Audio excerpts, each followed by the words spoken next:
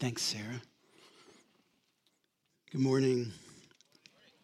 Just to let you know, we are a little more crowded than we have been in the past. We've opened the overflow room that's in the youth room. So if you're feeling uncomfortable about the space or lack thereof between you and others, you're welcome to go in the youth room. We have a beautiful attendant in the youth room. Her name is Jane Gooder. And she will greet you, most hospitable person on the planet.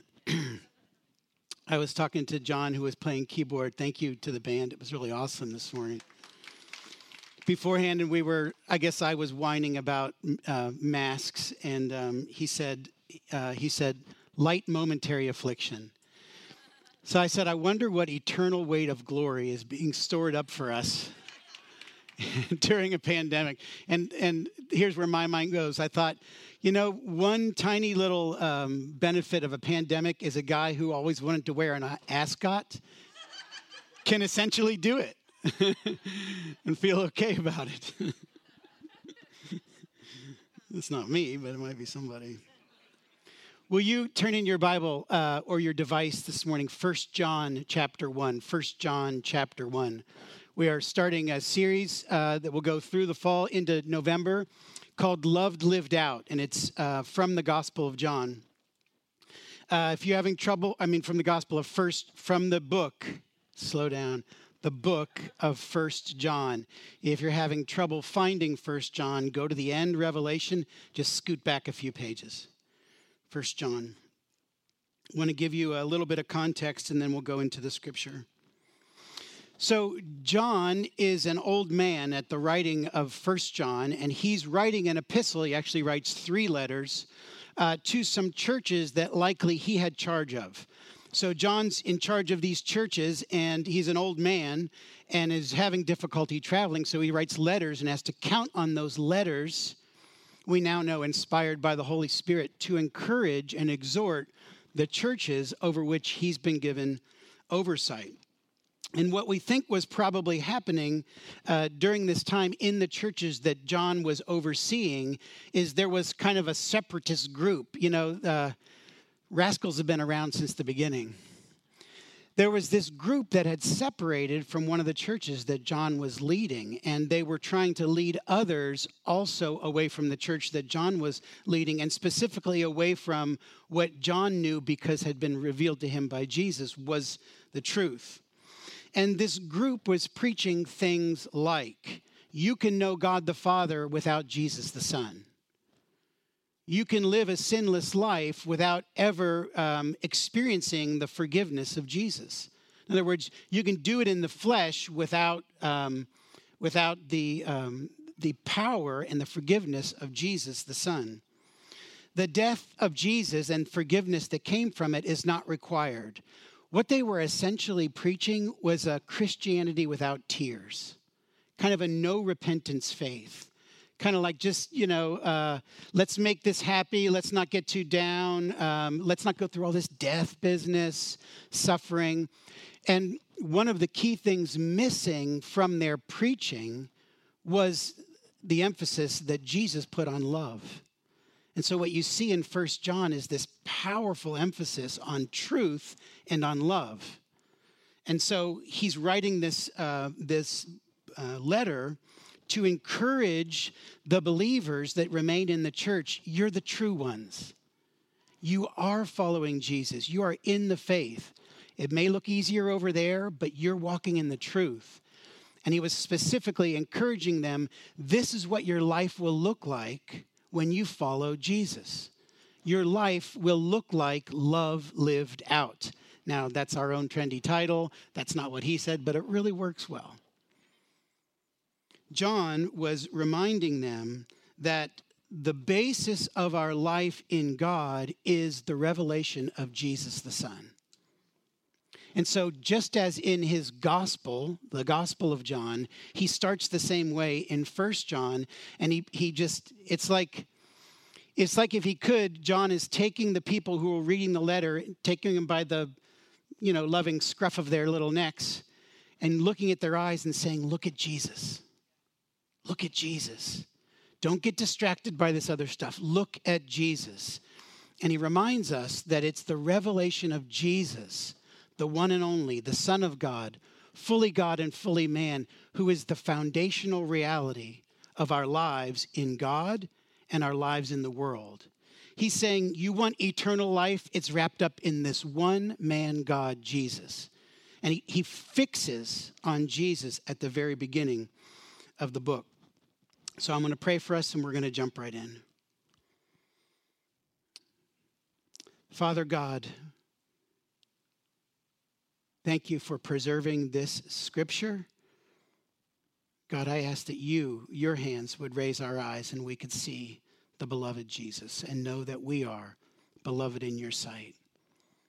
Jesus, let us see your eyes of love and truth peering into our souls, and let us do it without human fear, but just the fear of the Lord. And Holy Spirit, will you come and direct me as I speak and us as we listen, discern, and obey. Amen. So rather than reading the whole scripture, I'm going to read 3 sections and make some comments, and then we're going to enter into a corporate application.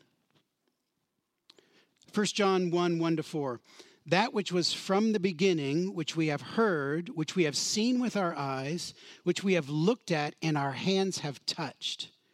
This we proclaim concerning the word of life, speaking about Jesus.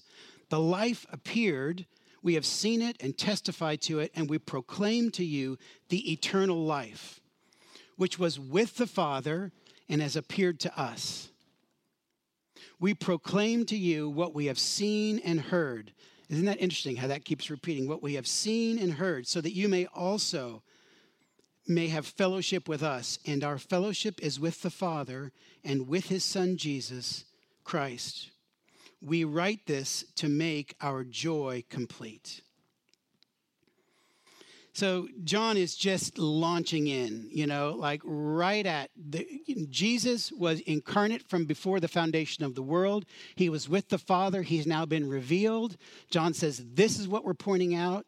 This is our foundation. It's like first things first, people. It's all about Jesus. And he says, we proclaim to you what we've seen and heard. There's a real adamant emphasis that John has on this physical. I saw him. I heard him, I touched him, I witnessed him. And you wonder, what's the point there? Well, one of the other things that we know about this group of people that was kind of seceding from the church is we know that everything that they were preaching, they based on spiritual vision, which they claimed. They claimed they had visions from God, and therefore these visions were leading them to denounce some of the elements that the crucial elements of the faith that John had imparted to his people. And so John makes it a point. I mean, he's like really adamant, right? Hey, hold on. We're not talking about a vision here. I saw him. I touched him. I heard him with my ears. My eyes were opened. I mean, he could just as well have said, my head leaned on his breast. I felt his breath on me. So it's important for John to say, we've seen and heard this. Now, remember, so I want to make a big point here. These people were claiming spiritual vision to give them truth that was outside of what we know is true. I'm not saying anything bad about visions. I love visions. God speaks to me through visions. God spoke to us through Nate in a vision. John wrote the book of Revelation. Talk about your vision, right? But his point here is what I'm writing to you right now is not about vision. This is not what I think about Jesus. This is what I know about Jesus. This isn't just an idea or I kind of thought maybe, or I had this, No, I was with Jesus. Just to emphasize the point, if you remember Acts 4, Peter and John, the same John, had just seen God heal a beggar, sick, lame from birth. They'd just seen it happen in front of their own eyes at the temple gates, right? And the religious leaders and the temple guard were ticked off, and they tossed him in the clink because they had been preaching, hey, you want to know how this happened? This happened through Jesus. the one who died and rose again, and through faith in his name. And so the religious leaders are like, man, this is really bad for business. Jesus is really getting lifted up. Now there's power associated with his name. So they get thrown in jail. When they're just about to be released, the temple guards give them just a beating for good measure on the way out. And then they warn them, it says, not to speak any longer in this name. No longer talk about Jesus. And here's what Peter and John say, Acts 4:20. Which is right in God's eyes, to listen to you or to him? I don't know where they're pointing, but they mean Jesus. To you or to him? You judge it. As for us, we cannot help speaking about what we have seen and heard. So it is just this same John who is so stuck on this encounter that he had with living truth. And it can't help but spill out of his life. I think that's the thing. One of the things that really gripped me this week, just in preparing for this, is the way that the encounter with Jesus could not be thwarted from spilling out of John's life. He got touched and it had to go somewhere.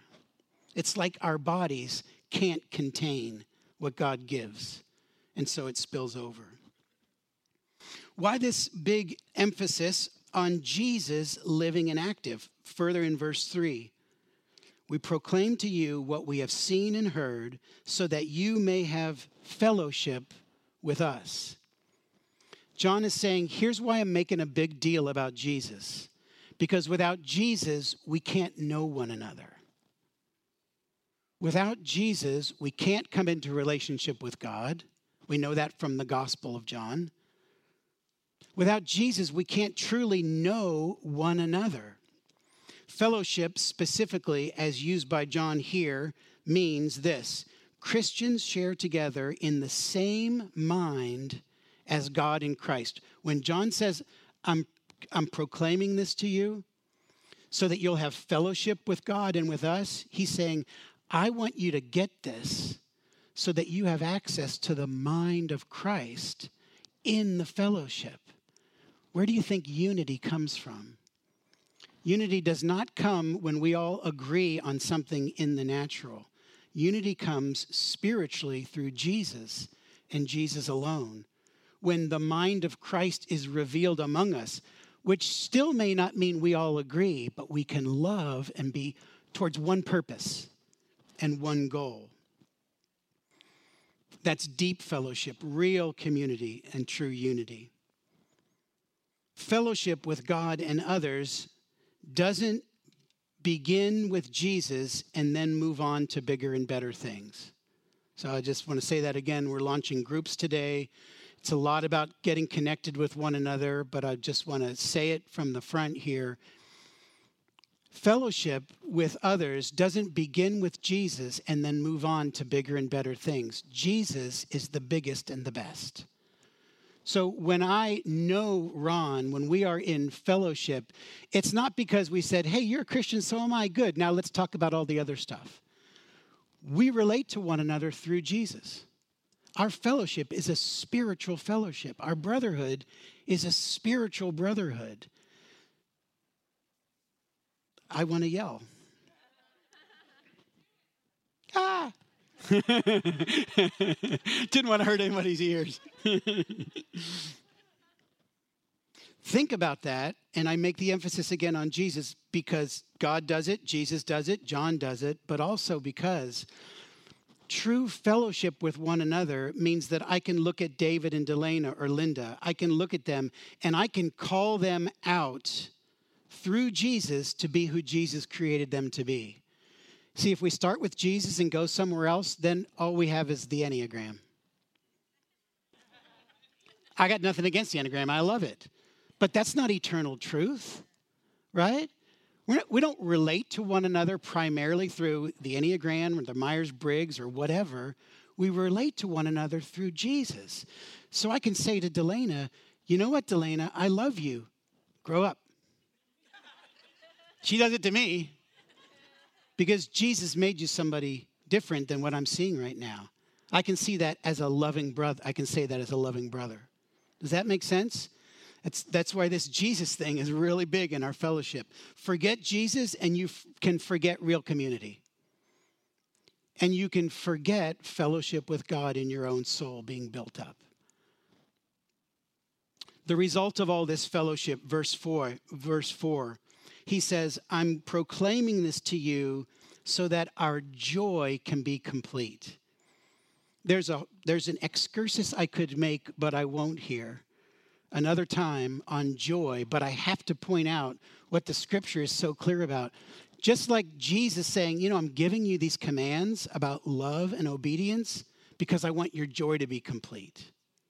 John's doing the same thing. I want you to focus on Jesus. I want you to drive hard after Jesus. I want you to speak to one another in love through Christ. I want you to get this fellowship because the end result is your joy will be complete. Joy is a good thing. Terry and I were talking about joy. We had 40 seconds till, we were on. And this is fellowship in Jesus. She's telling me a very difficult thing happening in some people's lives that they know in Burundi. And she's saying, but joy is bigger than that. This happened 40 minutes ago. Thank you, Terry. Joy is bigger than that, right? It's for the joy set before him that Jesus endured the cross, despising the shame, and sat down at the right hand of God. So joy motivates us to look to Jesus. So I'm just going to say to us again this morning, Indy Vineyard, wherever you are, that room, this room, your room, look to Jesus again. Let's turn back to Jesus. If anything has distracted your vision, your gaze set on the risen Christ, today's an invitation to repent, to turn away from what's captured you and turn back, to turn off any lesser lights and look at the light again. Moving on, verse 5 to 7.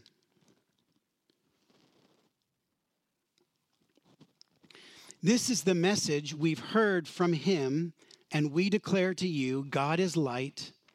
In him there is no darkness at all. If we claim to have fellowship with him, and yet we walk in the darkness, we lie and do not live out the truth. But if we walk in the light, as he is in the light, we have fellowship with one another, and the blood of Jesus, his son, purifies us from all sin. So here is the message of the joy-filled Jesus to the church. God is light, and in him is no darkness. John is clearly not saying that darkness doesn't exist, right? He's not like pretending there's no darkness, there's no darkness. No, John's not saying that darkness doesn't exist. John's saying that darkness in the life of a believer is incompatible with union with Jesus the Son. He's just putting it out real boldly. If you claim that you live in the light and Jesus is in you, you are the light of the world now, but you walk in darkness, then basically you are lying to the world and the truth isn't in you. You can't live out the truth if you're not living in the light. That's what he's saying. It doesn't work that way. To claim that we have fellowship or union with God, but walking in the darkness is to live a lie. Now, it is important that we understand this phrase, because we're going to deal with this a couple of times in 1 John. This kind of, man, he sounds so bold. What does it mean, walk in darkness? And most of us are thinking like, yikes, there was a little dark period of yesterday or this morning. I think it probably is meant to make us just a tad nervous. That's called the fear of the Lord. But I want you to understand. So the specific Greek word peripateo, you can just say that when you want to spit at people, but not during a pandemic. Specific Greek word walk is the standard word that anyone would use talking about walking around in the world like this, or figuratively to walk where you walk in life. But when it's used in this way, specifically this way, I won't tell you exactly, specifically this way, with darkness and a preposition. Specifically, what that means to walk is to frequent or to stay in the place of. That's what he's saying. John is not saying if you ever sin, if you ever let in any darkness, you can't possibly know God. Because he'll contradict himself if that's what he's saying in about 3 verses. Right? What he is saying is if you are frequenting sin, if you are hanging around there, if a part of your daily routine is the same unrepentant sin over and over and over again, but you claim you live in the light, you're lying. And you're living a lie in the world.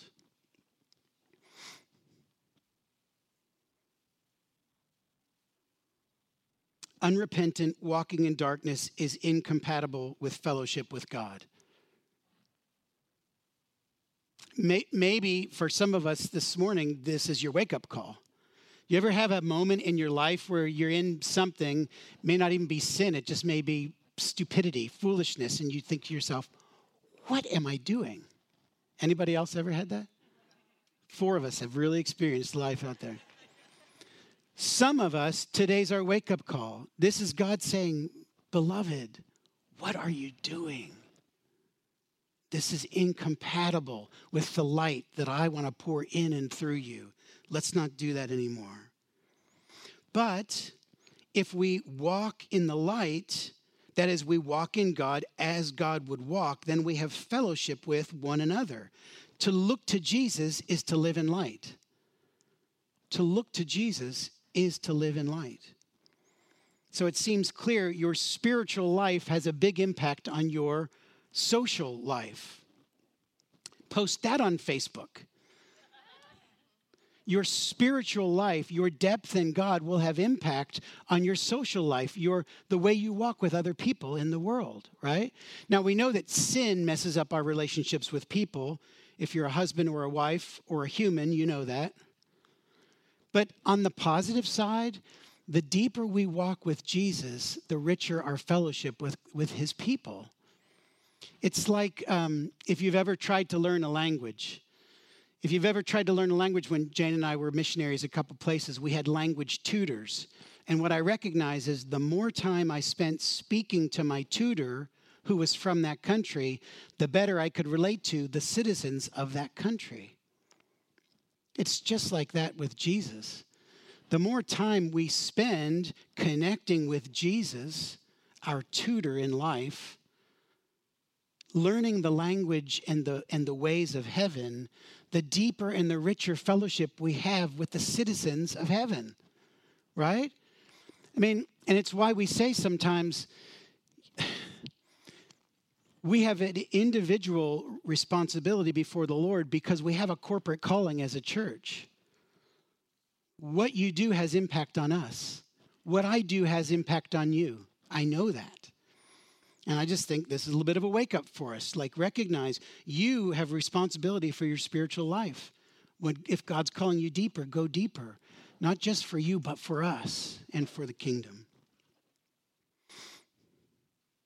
So our lives rooted in God and lived out in light will bear the fruit of obedience and infuse grace into our relationships with others. But there's more. Because he goes on to say, the blood of Jesus purifies us from all sin. We have fellowship with one another when we walk in the light, but also the blood of Jesus purifies us from all sin. It's like John knows, hey, I just hit you with, if you walk in darkness, you're living a lie. But then he says, when you walk in the light, then the blood of Jesus purifies you from all sin.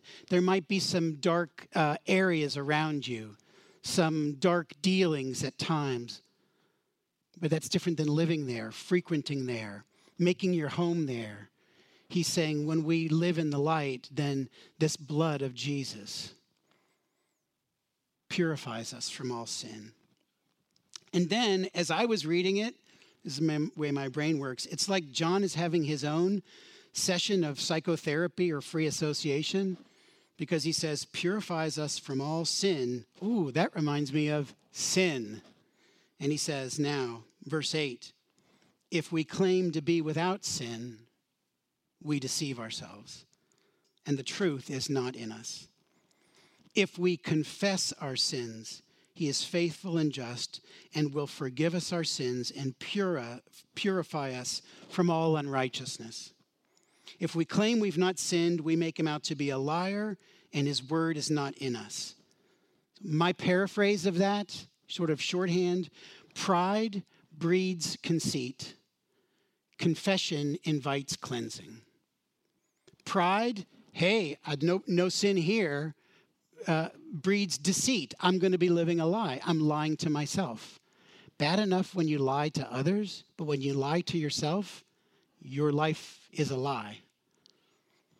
But confession releases cleansing. It invites the cleansing of God. It's the very same idea as the previous verses. If we claim to have fellowship with God, but we walk in darkness, that means we make a constant habit of sin, we lie to the world and we can't live in the truth. At the same time, if we claim to be without sin, we deceive ourselves and the truth isn't in us. So to claim light but walk in darkness is to lie to the world and render our witness unpowerful. We ruin our witness when we say we walk in light, but darkness follows us or we follow it. To claim light but walk in darkness is to lie to the world. We must live in light to live out truth. But I know it's a hard word. I cried in the preparation of it. To claim sinlessness is to lie to ourselves and to block the work that truth is meant to do in our own lives. If we come to God or to ourselves in God and think, nothing needs to change here, I'm good, then we are lying to ourselves and we're blocking the grace of God from doing its work. And I say that because James says God opposes the proud, but he gives grace to the humble. Hypocrisy damages our witness in the world, and pride blocks the work of God in our souls. It's just how it works. But if we confess our sins, he's faithful and just, and he'll forgive us our sins, and he'll purify us from all unrighteousness. To confess our sins simply means to agree with God about what is true. It's all it means. It just means, God, you know what's true because you have seen and heard everything in my life, and I'm just going to be honest about it. I'm just going to face the brutal facts. I still struggle with fear. I still bow to fear. I still walk in insecurity. Whatever your issue might be, confession is just agreeing with what's true. Because here's what we know from Scripture and practice to be true. Our reality. We have been made righteous in our position before God, 100% righteous in our position before God because of the death of Jesus, our faith in Jesus, and the cleansing and imputation, that's the word imputation, of his righteousness onto us. Believers, God looks at you, he sees Jesus, perfect. The concurrent reality is this: we live in a body and we live in a world that's still stained by sin, and so we still sin. That's why he says, don't claim you don't sin. That's just dumb. Well, he calls it a lie. I say just dumb. But to confess my sin is to agree with God about what's true. When I own my sin, I can be cleansed of my sin. Terrible illustration that just popped into my head. You get it. Sorry. It's like a baby in diapers. When we own our sin, we can be cleansed of our sin. As long as we deny it, we're going to stink. And I think I don't know if that's what John was thinking, but that's how it comes to me. We just got to own it.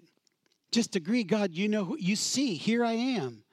Now I need you to take me to the table. And I need you to cleanse my most intimate parts. I've made a mess. I'm just going with the analogy. I've made a mess and I really need your cleansing. The more honesty, the more cleansing. It's like Peter. When Peter is, John 13, Jesus, it's the Last Supper, and Jesus is just about to wash the disciples' feet. And Peter sees what's going on. He sees this one that he now knows is the Christ, the Son of the living God. He sees him, taking off his outer garment, putting the towel around his waist, kneeling before him, and starting to wash the disciples' feet. And Peter says, no. Peter's notorious for telling God what he can and can't do, right? No, this will never be. And Jesus says to Peter, Peter, if I don't wash you, you can't have any part of me. And at that moment, it's like the lights come on for Peter, and then Mr. Extreme, he's like, well, then don't just wash my feet. Do my hands and my head. I mean, let's do the whole thing. And I think that's confession. Like, Jesus, I don't want you just to touch this one little thing. I want you to touch it all. I want to be purified from all unrighteousness.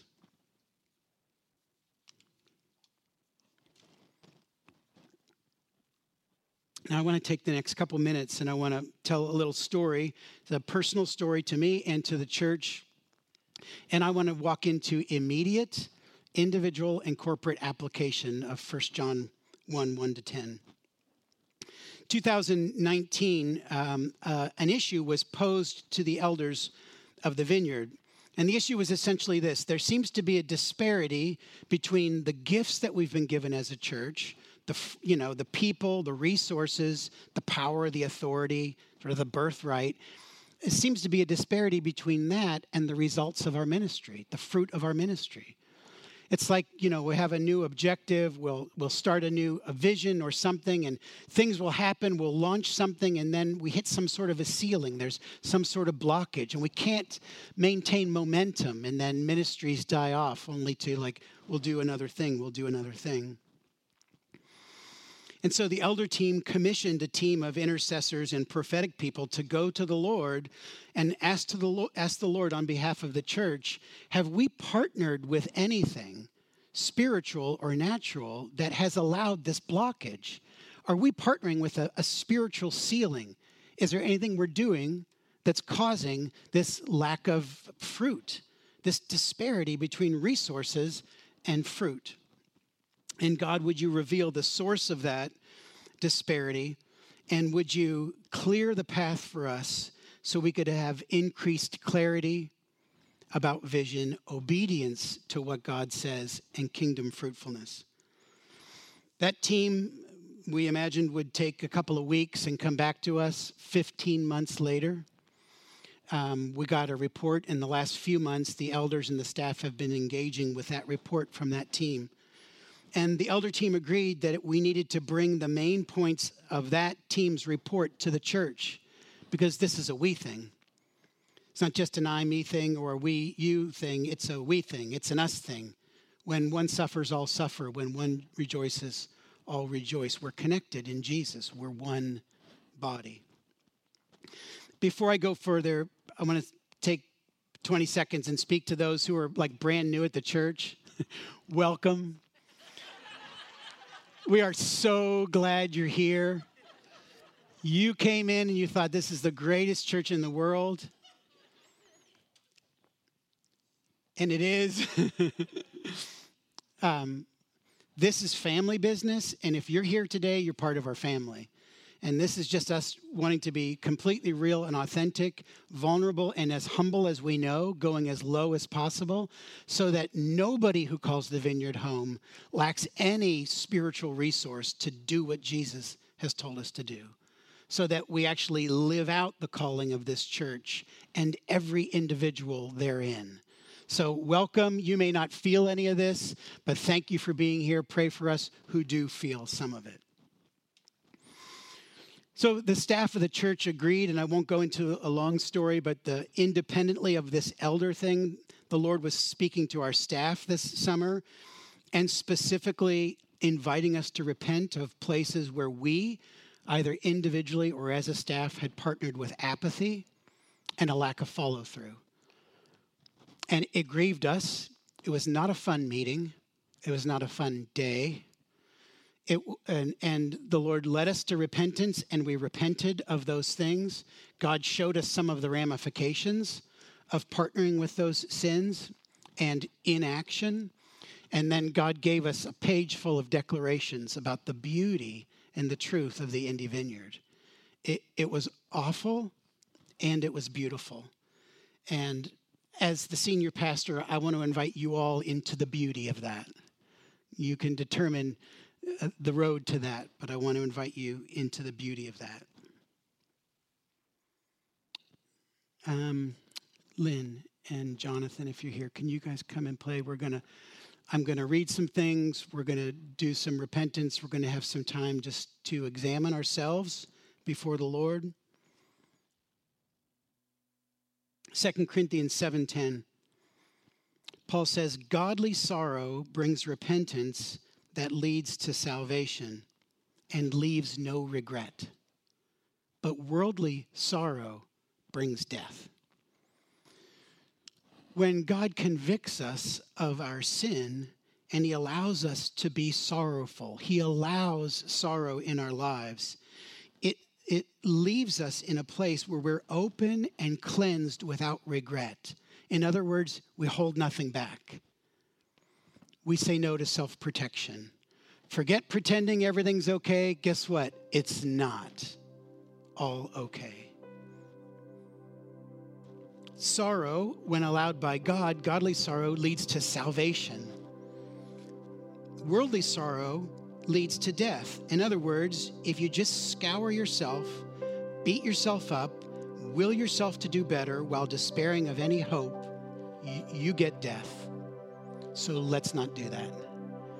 No self-recrimination, no condemnation. Let's not walk in judgment. Let's not do any of that self-pity stuff. We've all done enough of that. But let's allow the Holy Spirit of God to come and do his work and to speak to us. Isaiah 57:14 and 15. The Lord speaking to the leaders of Israel, build up, prepare the road, remove the obstacles out of the way of my people. For this is what the high and exalted one says, he who lives forever, whose name is holy. I live in a high and holy place, but also with the one who is contrite and lowly in spirit.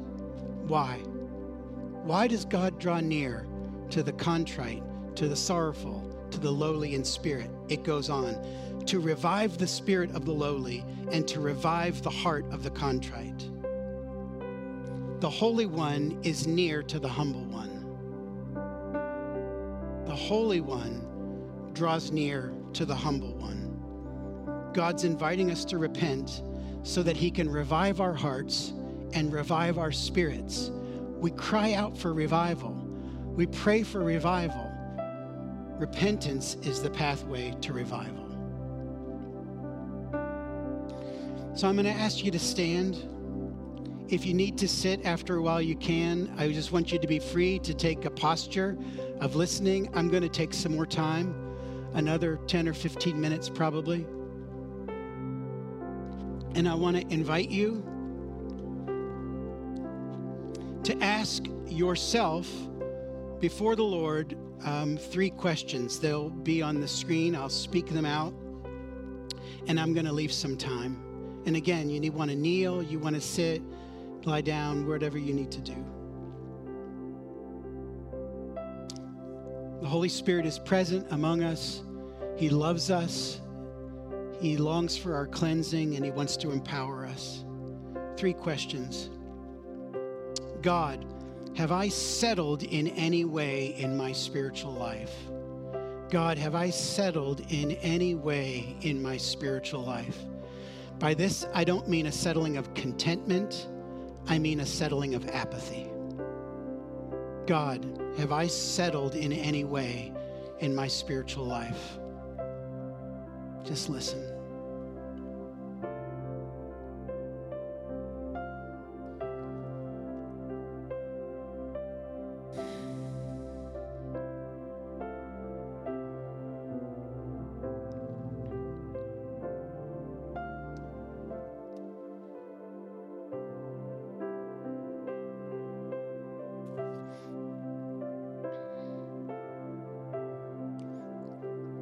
if the Lord's spoken clearly and he says, yes, you've settled in your spiritual life, then ask the Lord, Lord, what do you want me to do?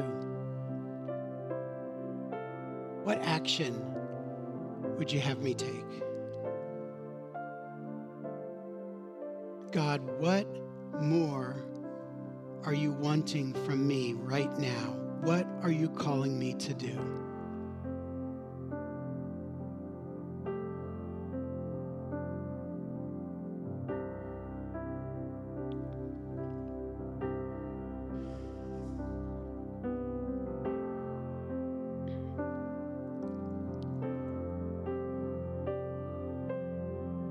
The second question. God, have I embraced the fire of radical belief? Have I embraced the fire of radical faith? To help you understand that, some further questions. Lord, where have I chosen safety over freedom?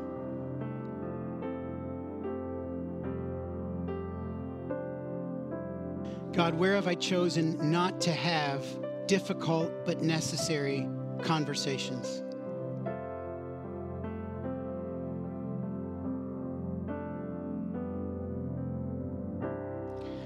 God, where have I justified my action or inaction with human wisdom?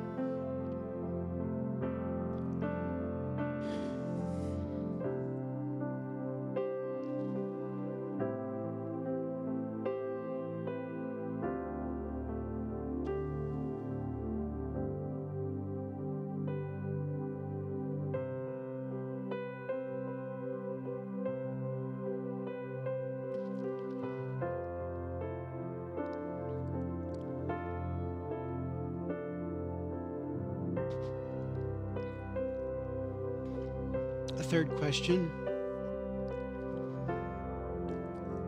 God, how would you have me steward the authority and the power that you've given me in Christ? How would you have me steward, be faithful with the authority and the power that you've given me in Christ? When I gather on Sunday with the church, in smaller groups as the church, or while ministering in the world. God, how would you have me steward the authority and the power that you've given me in Christ?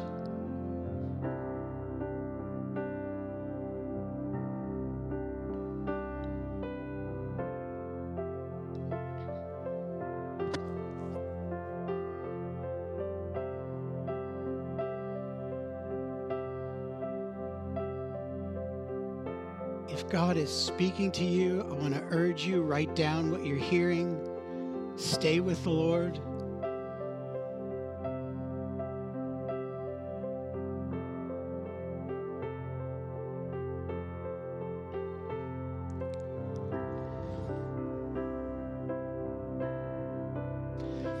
I'm going to now give you a briefer version of the report that the team gave us. I'm going to read a couple of recognitions, a couple of insights, convictions, and then I'm going to read a statement of repentance.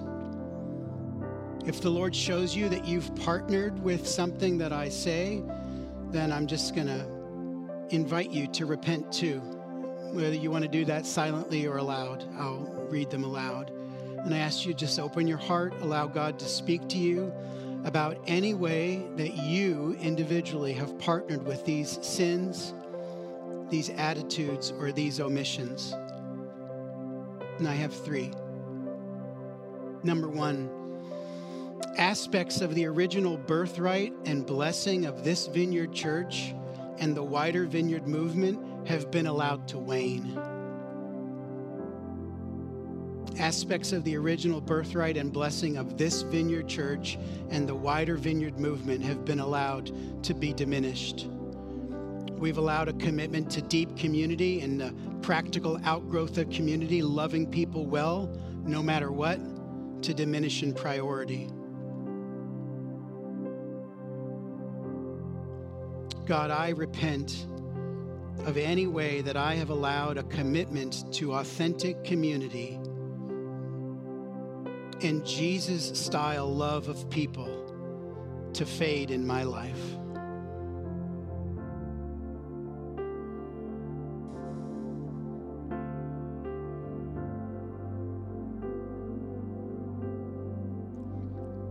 Number 2, a spirit of doubt that masquerades as caution. A spirit of doubt that masquerades as caution. Team said they felt like the Lord said we've allowed a sort of delusion to settle into the church. Like, hey, we're a pretty good church, you know. We're doing our best. We're going at it. We're better than a lot of churches, and no radical change is really required here. The settling is not intentional, but if it's left unchecked, it can lead to deception. And while creating a safe environment for anyone from any place to come in here and be in God's presence is a good thing and something we'll continue to do, if allowed to couple with any form of doubt or unbelief, safety becomes at odds with freedom.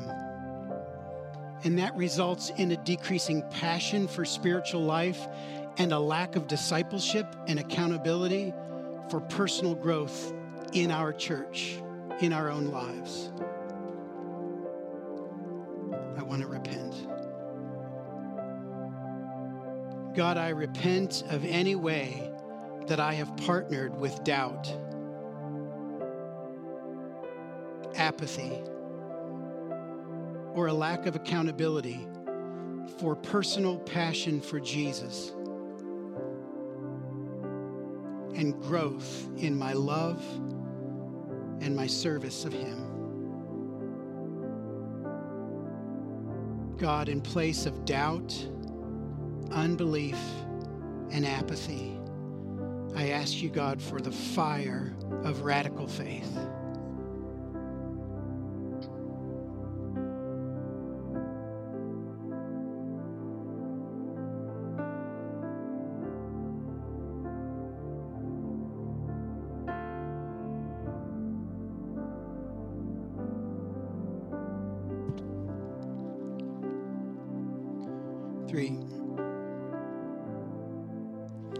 We've been unclear and or uncommitted to adequate commissioning and care of people and ministries within the church, and we've allowed a maintenance of the status quo to keep us at times from recognizing things God wants to do.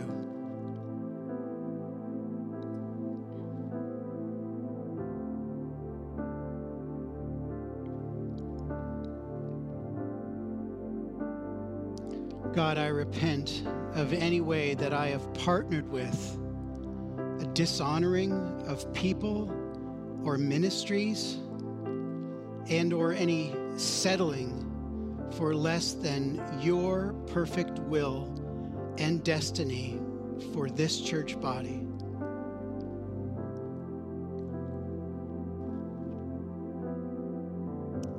God, I willingly surrender.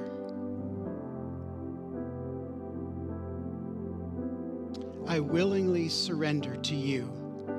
And God, this day I choose to partner with your call to encounter your love and your power and to give them freely and boldly to the world.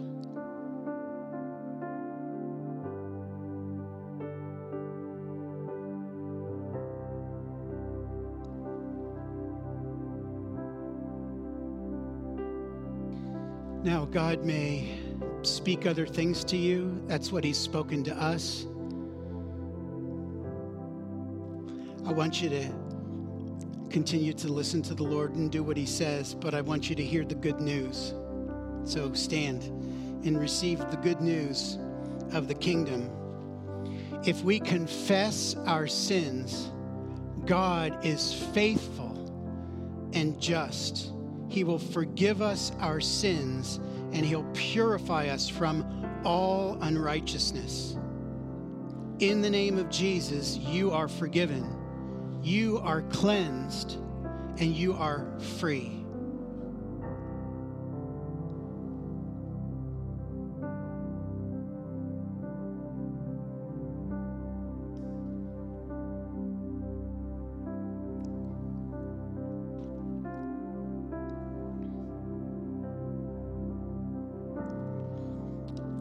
I'll close with this. If I can have the ministry team come forward, we may want to pray for some people. I was talking to Lynn, who had a large group of people worshiping here this morning. There's a lot of activity of the Lord in the place, a lot of stirring, this sense of grace. And she reminded me of something that Jacqueline, one of our pastors, had said Monday morning in our prayer time early, 6 a.m. She'd said that, that God's inviting us to lean on him in a special way. And that passage from Song of Solomon, chapter 8, verse 5 came to me.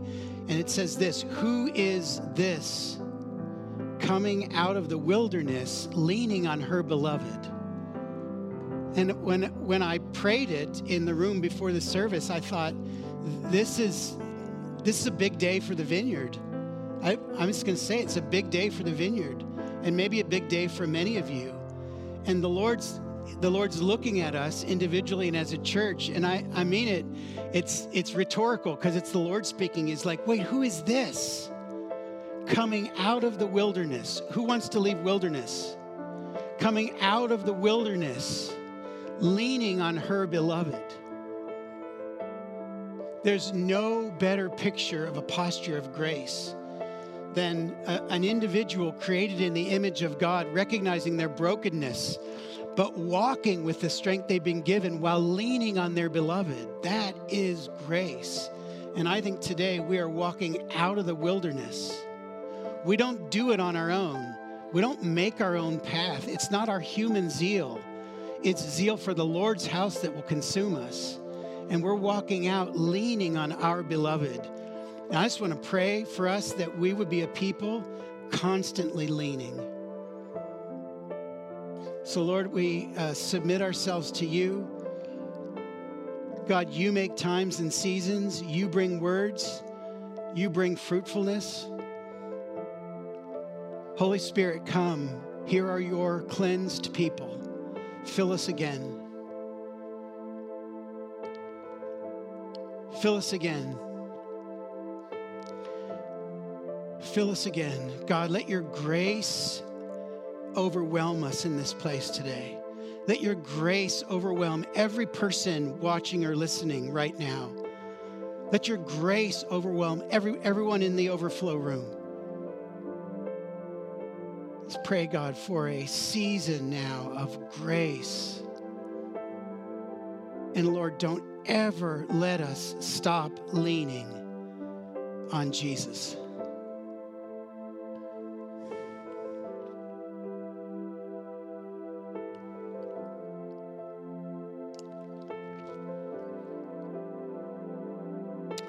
If you want someone to pray for you today, here in the room, lots of people on the ministry team. If you're in the overflow room and you want to come over, we'll create space. If you want someone to come pray for you, just do it. It's a good time. It's a good time to be clean before God. If you have some encouragement for someone in the room, give it before you go. I pray for God's blessing of peace, the cleansing power of the Holy Spirit, and a filling of the Holy Spirit, and the kingdom of God down upon you, righteousness, peace, and joy in the Holy Spirit. Amen.